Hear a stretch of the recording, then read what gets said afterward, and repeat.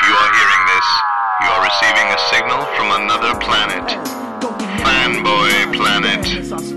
Watch anime chicks with inflatable breasts. You might be a Trekkie. Sit back and watch as the uber geek goes and kicks it up a notch. Turn to the letter F in your dictionary and add this word to your vocabulary. Take a look, cause I'm the real McCoy. Damn it, Jim, I'm not a doctor, I'm just the definition of a fanboy, baby. I'm in nerd overdrive, I will always survive. Fanboy, baby. Feel so alive watching Babylon 5. We're going to be a fanboy, baby. Making best friends with a robot bender.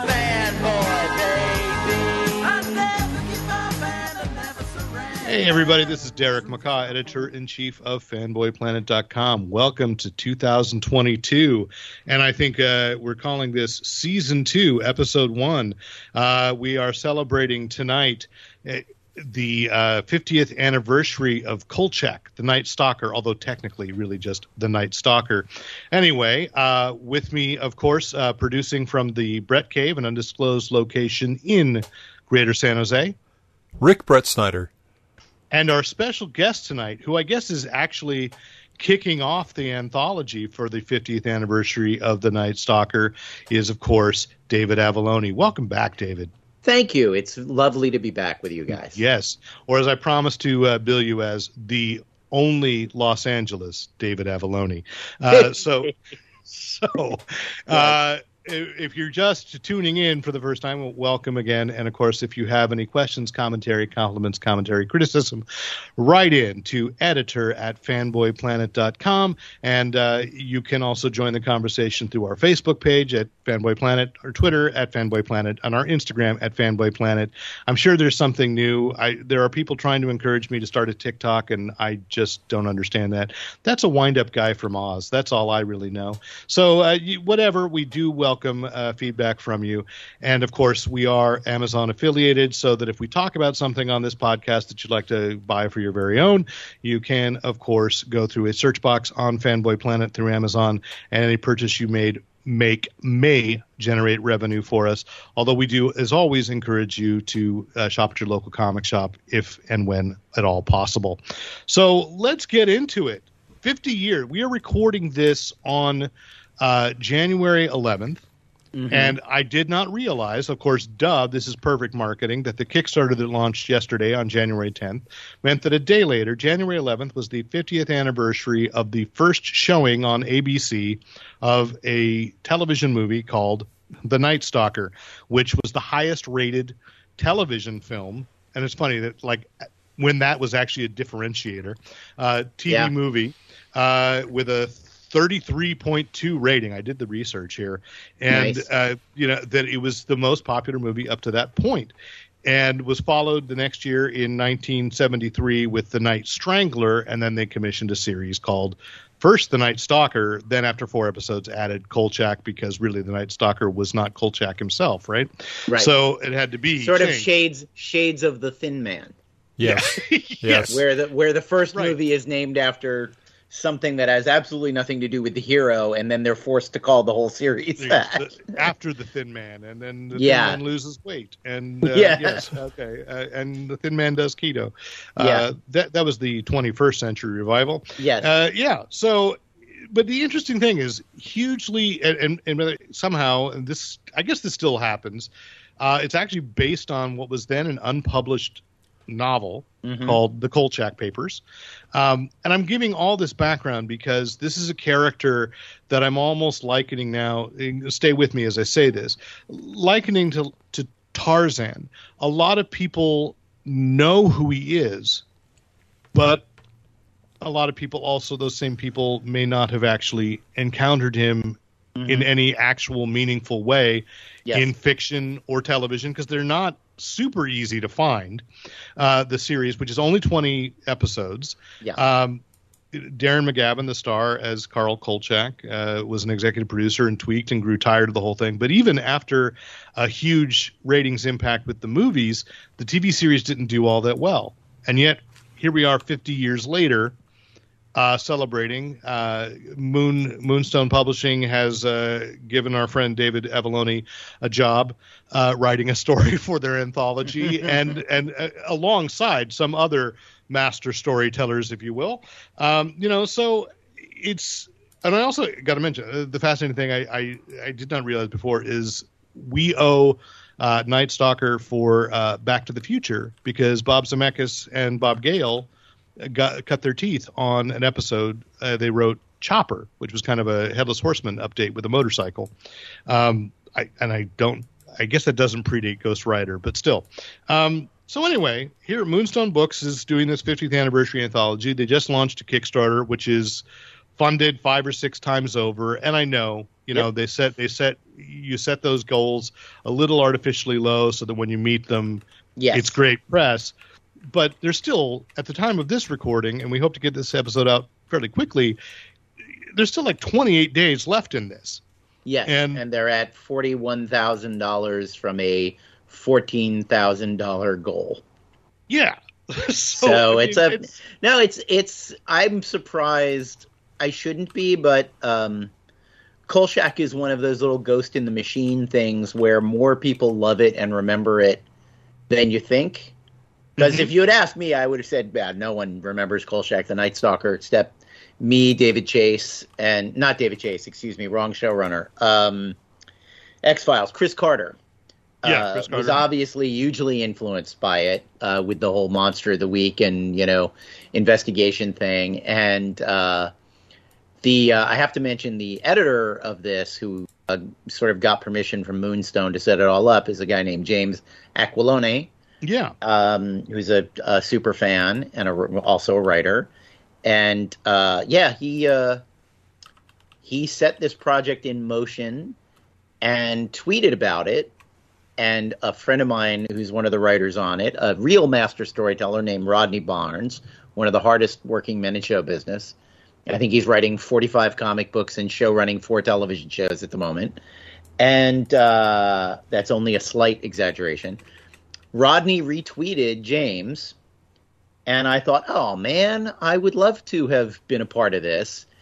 And in a sort of passive-aggressive way, I replied to the tweet, oh, man, I would love to have been a part of this. Let me know if you ever do another one. And lo and behold, a couple of days later, I got a message from James saying, love your work on Elvira, love your comic books, and one of our people dropped out, so how about it? And I got to say, I think I got a message from you on Facebook Messenger after you liked my article about the Kickstarter and said, oh, by the way, I just got a job working on this. So, yeah. It was, I waited for. I didn't announce it publicly until James did a tweet about it, which was very gracious and kind, and even better, he was like, "Well, who do you want to draw it?" And I said, and we'll get into what the story is, but for some general reasons, i.e. that he's a great artist and we work very well together, but for the specific reasons that it's a period story and he's so great with period stuff, I asked him to reach out to my buddy Julius Oda, who was the artist on my 1950s set Betty Page series over at Dynamite. Which, by the way, was a great book. So yes, people, if you want to check this out, I say this for both of you. I know that's in trade because I got it in trade. It is. Yeah. And so that's how I read your work. I find it best to just sit down in one setting and go through 5 or 6 issues. Well, I'm glad it works that way. Certainly, it's intended to work that way, to hold up that way. But anyway, he reached out to Julius. Julius was very happy to get the call and said yes. And Julius is also a master of likenesses, so the combination of being obsessed with period details and getting them right, and being someone who I'm sure is going to make... I mean, our story's concept, he's not drawing the Darren McGavin you know and love. The basic premise of the story, of the book, is that each story is from a period, a decade in Kolchak's life. And I lucked out and got the one I would have wanted to begin with, and it's Kolchak as a high school cub reporter in 1930s having his first assignment and having his very first encounter with the supernatural. And James's note to me was that he wanted something along the lines of the first 15 minutes of Indiana Jones and the Last Crusade, which I thought was a really good way to approach it. So Julius has the particularly challenging thing of drawing a guy who looked perpetually middle-aged from the period of about 20 to to his death as a teenager. So we did dig up some old photos, or I should say James dug up a high school photo, a yearbook photo of Darren McGavin. So I think we're going to be going off that a little bit. But I think this is the secret to longevity in Hollywood. If you look like you're 50 when you're 20, you'll never age out of your roles. Oh, yeah. I was just talking about that on my podcast the other day and on some of the other interviews, that it's, there are those guys that look old just forever. And I recently watched the first episode of Barney Miller and I was just curious, and I looked it up, and I was almost sorry that I did, that ancient At Death's Door Fish, Abe Vigoda, is 2 years younger than I am currently. In the pilot episode of Barney Miller. He's 54. Now, to be fair, he's playing 61. Because he's supposed to be... I mean, much is made of the fact that Fish is running up against mandatory retirement, which for the NYPD in 1977 or whenever it was, is only 62 years old.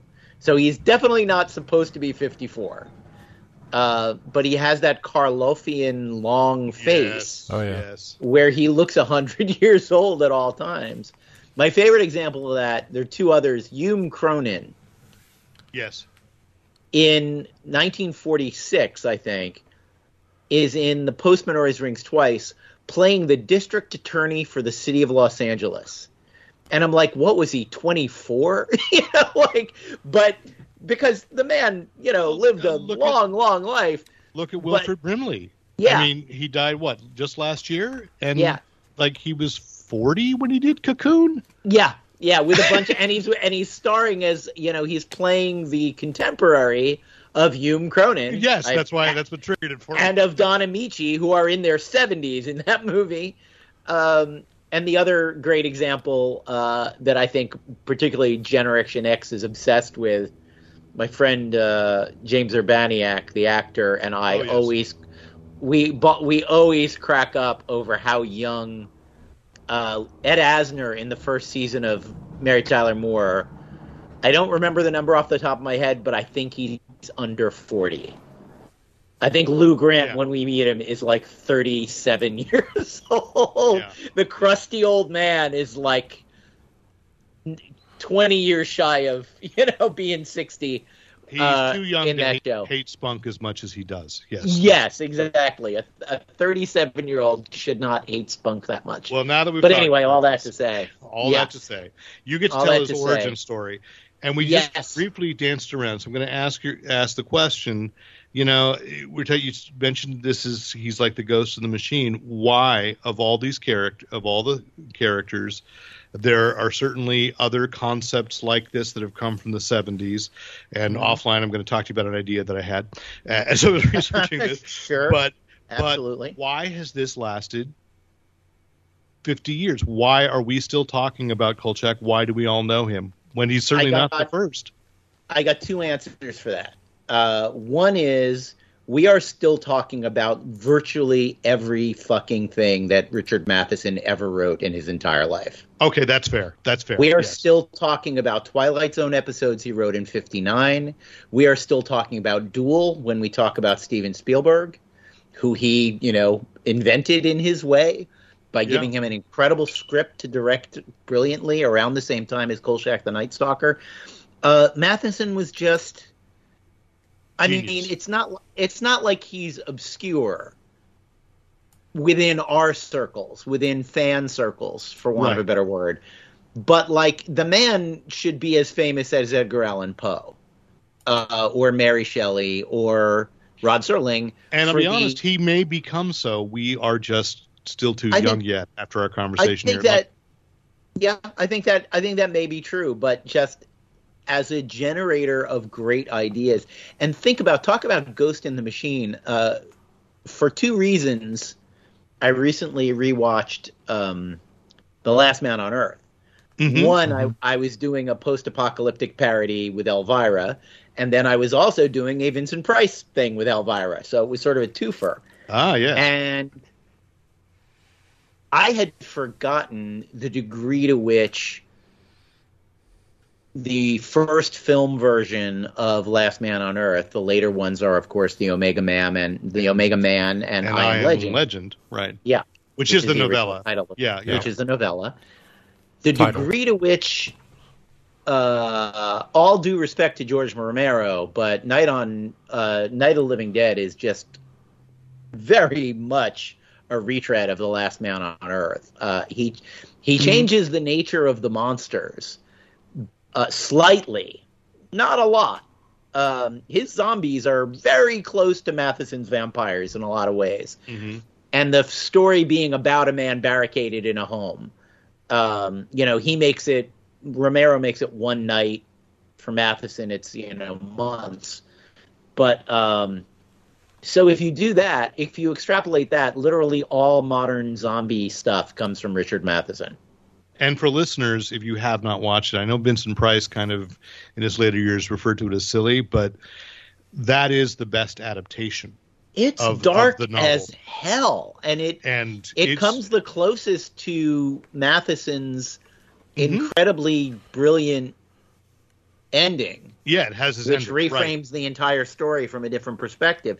It doesn't quite go all the way, but it goes further than the Heston movie. And I unreservedly love the goofy Charlton Heston movie. That movie was one of my favorite movies when I was a kid, and it's vastly entertaining. It's funny that we're dancing around spoiling a story that is that old.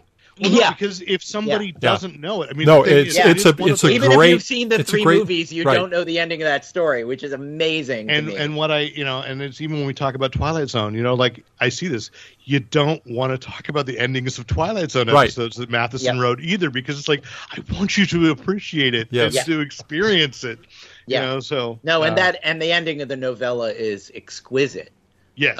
Yes. And what it pulls off is absolutely. I did an episode of my podcast about. Have you named that podcast? Legend. Have you actually name checked the podcast on this? I have not. It's called Pulp Today. You can find it on the YouTubes. It is also on the iTunes. If you don't want to look at my face and watch me drink liquor while I tell you, it's not a terribly horrible experience. No, it's not terribly. So the Pulp Today, I admittedly use the widest possible dictionary definition of the word pulp, which is just it's on paper. It's on cheap paper. And I fudge that a little bit. But look, anything that's ever been in a paperback book is technically pulp. It doesn't have to have originated there. I mean, I do the Odyssey in one episode, so I'm taking the definition as far as it can go. Cheap papyrus today. Yes. Yeah, exactly. Yeah. But yeah, I generally introduce a work of pulp literature. I read a section from it and then I talk about it, and it goes all over the place. But and sometimes I've had amazing guests on to talk about things. I love it when they bring in something I haven't read, so that I can learn about it at the same time as the listener. And it started as a pandemic project. I saw Patrick Stewart reading Shakespearean sonnets on Instagram once a day and went, what's my version of that? And that turned into me. Yeah. I started with one of my dad's books. For those who don't know, my father was a very prolific paperback writer, to quote the Beatles, and wrote a lot of pulp fiction and wrote 36 detective novels about a guy named Ed Noon. And so the first thing I did was read the first Ed Noon novel, a section of The Tall Dolores, and the second episode I read a story from The Maltese Falcon. That's the one thing John Huston cut out of the movie, which I think is a shame. But all that to say, it's I did an episode about I Am Legend and the various versions of it, and but yeah. So answer number one is that Matheson is a giant and created so many things. I mean, people still ask anyone in my generation what's the scariest thing they've ever seen on television, and they'll talk about that hideous little doll chasing Karen Black around. Yeah, the Zuni fetish doll in Trilogy of Terror. So the way he continued to just be an amazing idea machine for horror stories and science fiction stories. Yeah, I mean, and we haven't talked about Somewhere in Time. Like, I was just gonna bring that up, because not just horror, not just science fiction. I mean, that's like, if you are a fan of Somewhere in Time, that is the greatest romantic fantasy ever made. You know, I mean, I'm not saying that personally. I just I hear my aunt's voice constantly when she first said, like, you've never seen Somewhere in Time, and she made me. You know, So that's the first answer, and the second answer is Darren McGavin. Not to take anything away from the creators of the series and the people who made it and all of that, but television lives and dies on the charisma of its cast. And McGavin is he's a lot of fun to hang out with for an hour. And his relationship to his boss, Vincenzo, is very funny. And Simon Oakland is indelible in that part as well. And the proof lies in there was a remake series, and it did even more poorly. And they made the classic bad writing mistake to me, which is they had to make it that his wife was killed by a monster or something. Right. It's like, there had to be a reason. Yeah, that went through Hollywood for a while. And everybody makes that mistake. It's, it's like, no, the Joker doesn't kill Batman's parents. That's no. Then once he kills the Joker, it's over, and he can stop being Batman. Yeah. Once he catches the monster that killed his wife, and they did it more successfully on the X-Files by making it that his sister was kidnapped by a UFO when he was a kid. But you know what they smartly did? They didn't tell you that for the first year or two of the series. Right. Well, I also believe they didn't know that was the reason why. Totally. No, that's absolutely true. They just it'd be a cool backstory. No, and we should mention Darren McGavin appeared. He would not appear as Kolchak, though I know Chris Carter had asked him to. Mm-hmm. He appeared as a different character who inspired the X-Files directly. But you're right. There's something about Darren McGavin that it just is compelling to watch and fun. And I'm going to confess now, I'm one of those people like knowing Tarzan, although I've read a lot of Tarzan, that I've seen 2 or 3 episodes, and I've read some of the comics that Moonstone has done, and love the character, and that's it. I've never seen the actual 2 movies. Tarzan? The movie... no, not Tarzan. Never seen Night Stalker or Night Strangler. The movies are great. Okay. And by the way, they're both on, I think all of it is on YouTube. I couldn't find it. I found the Peacock locked it up, or Sci-Fi locked it up for a while. Peacock doesn't have it. I watched it on YouTube less than a month ago. So maybe a month and a half ago. Yeah, the movies, yeah. Okay, that's good to know. They're available. The latest was by Restoration Films, and they're both available for sale. But I couldn't find them streaming anywhere. I'll send you guys the links to everything. Okay, because when I took the gig, I said let me rewatch the pilot movies just to sort of see. Because I don't think I had. I mean, it's funny when you say it's the 50th anniversary. That tells me, I was 6. Right. I watched this thing on TV when I was 6. How crazy is that? I remember the kids in my 4th and 5th grade class talking about it. My parents did not like me watching monsters, so I was not allowed to watch Night Stalker. Although, I guess in hindsight, too, it was on at like 10 o'clock on Friday nights. No way Which makes it all the more crazy that I saw it when I was 6 years old. That maybe maybe I saw a rerun, but I know I saw the show when I was a kid, and I know I saw the first movie because a lot of it was familiar to me. I know kids. I remembered the vampire. I'm a little older than both of you. I watched it from the first thing all the way through. I was an incredible I was just totally sold on. Well, it. you graduated college at that point, right? Yeah, so I had my first house. No, Yeah.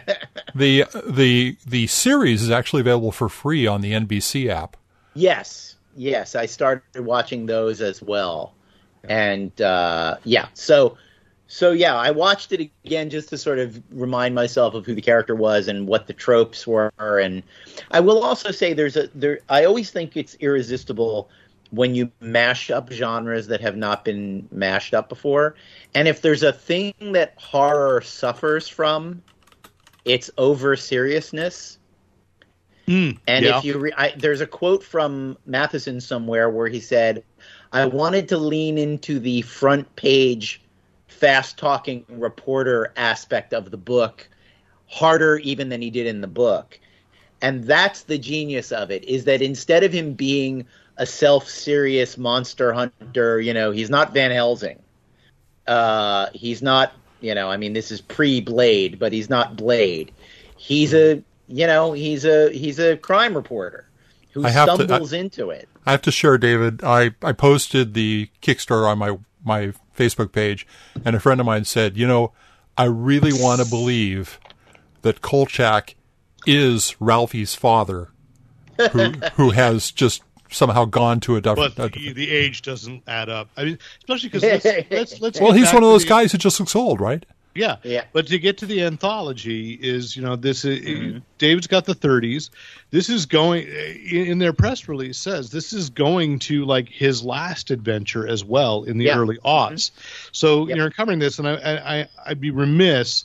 I mean, of course you're on, so we're going to talk a lot about you, but some of the other and truly master storytellers as well that are involved. You've got Peter David. I think he'd done a few for Moonstone before, so that didn't surprise me so much. But Kim Newman, Richard Christian Matheson, so Richard Matheson's son is doing a piece. It's wonderful to be included with him. The great Nancy Collins, yes, and Jonathan Mayberry, and Jonathan is an astounding writer. And the current editor or publisher of Weird Tales. Yeah. He's, which I was happy to find out. He's editor. We are talking.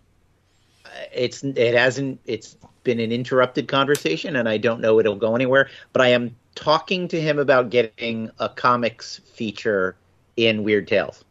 Oh, nice. Well, that's cool. Awesome. I'll send him an email and prod him. We are acquaintances. It may go nowhere, but my dad's very first published work, which must have meant the world to him as a child of the 20s and 30s, was he sold a short story to Weird Tales called "The Man Who Walked on Air," and I suggested to him that I adapt that for Weird Tales. Oh, that'd be cool. He may not go for that. He may, but James Aquilone told me that they had been discussing adding comics to Weird Tales, so he put me in touch with Mayberry to talk about it. Doing more comics too. I mean, aside from this, he's doing something for Marvel again. Yeah, and we kickstart. I got to go back in and see if I actually pledged all the way. There's also a version of this anthology that has 10 prose stories, and so this is massive. And okay, if you're like me and you've only been on the edge of Kolchak, this is diving into the deep end, but I think you're going to be rewarded by doing so. The aforementioned Rodney Barnes is doing a 1970s Harlem set story with an artist whose last name, sadly, I'm not going to try and pronounce off the top of my head, but a great artist who does really moody, spooky, painted work. Jonathan. Oh, he's really great. And so that all of them are going to be really. I'm really looking forward to it as a fan. Honestly, I went to pledge and went, wait a minute, you're in it. Don't you? It's okay. They might give you a PDF. I think you might get one of these. So don't have to give something towards it. So as we wrap up, I mean, you just talked about Weird Tales, and you alluded as we were chatting yesterday a little bit. There's a lot coming for you in 2022. Yes. So let's talk about that. Let's open up. I mean, I know that as we said in LA Comic-Con, I really am hoping that if people haven't picked up Nightmare Theater, that the short story you have there, World War II stories as grim fairy tales as told by your father, Yes. I want more of that. And I have pitched that. That's my pushing you. Yeah. Well, thank you. I appreciate that. I have been pitching that. I I think I have a publisher for it, but I'm not sure I want to go with that, and I'm still sort of weighing that idea. Don't go into that. I think that's where you were in December. That we're still talking. But as far as other stuff, I have an Elvira series coming in the next year. That's at the moment it's called Elvira in Horrorland, and it's the premise is that all movies create their own little pocket universes. Mm-hmm. And Elvira gets lost in them. And the first movie that she gets lost in is, and obviously all of these are pastiches for legal reasons. Yes. But the first movie she gets lost in is very obviously Psycho. And that is an incredibly fun issue. I just wrote the solicit for that today and sent it off to Joe Ryban. And I'm probably not the first writer to come up with the phrase Hitchcock tease, but I may be the first one to have gotten it in previews. So that's a good thing. Good. Yeah. And the second issue is going to be The Shining. And beyond that, there are a couple of approvals things I got to go through to make sure we're on the same page. I really want to do Alien, and the only thing that Cassandra has ever vetoed, the only pitch she has ever vetoed, was Elvira in space. And I want to make sure that doesn't apply to putting her in a parody of Alien. I think it won't, but we'll see. And believe it or not, this has absolutely been announced nowhere. But they asked me for a Red Sonja pitch. And I have a Dynamite? Yeah. So I have a 4-issue Red Sonja series coming that I'm writing. It should be called Red Sonja, the Crimson Calypso. And it is let's just say I am hoping to invent the genre hard-boiled sword and sorcery. Okay. So that should be good fun. And I have an upcoming, there's a issue coming up of Red Sonja Black, White, and Red that I have a 10-page story in, and I have an 8-page story in the Vampirella Valentine issue. Okay, so you've got a lot. You do. I am keeping, as they say, busy, and it's good to be. And those are all again. We haven't locked down an artist on the Red Sonja thing yet. I think Sylvia Califano is going to be drawing Elvira in Horrorland, and we have a whole 32-page Elvira graphic graphic novella that is completed and waiting to be kickstarted. With the compelling title of The Death of Elvira. And it's sort of a parody of her own memoir. Yeah, okay, there you go. so we'll look forward to that. It's fun stuff. But yeah, all of that is coming in 2022. And I got other ridiculous irons in the fire. My creator-owned series that I co-created with Kevin Eastman, Drawing Blood, we are in final negotiations to have it set up with a publisher. So we won't be self-publishing it going forward. It will actually be at a small indie publisher that we are very fond of. The ink is not dry, so I will not name them, but we will make a lot of noise about it. We're hoping to announce it at Comics Pro. All right. Well, good. We look forward to that. And thank you for coming in on what I'd say is pretty short notice. You know, all of this came my together. pleasure. Always, guys. Yeah. Always happy to come on. So once again, if you want to join the conversation and have questions, comments, compliments, commentary, or criticism, write into editor@fanboyplanet.com. Once again, I know that there are a lot of podcasts out there. I believe David himself hosts about 16. So it's only 2. It's only 2. Okay. So I know there's a lot. We appreciate you taking the time to include this one in your playlist. So always a pleasure to talk to you guys. Seriously. I'm Derek McCaw. I'm David Avalone. And I'm Rick Brett Snyder, reminding you to use your powers for good.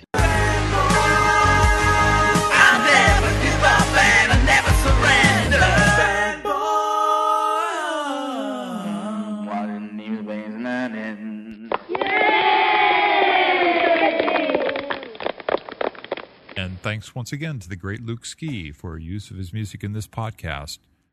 Visit Luke Ski at www.thegreatlukeski.com. With great power must come Must come great great responsibility. responsibility. Yeah.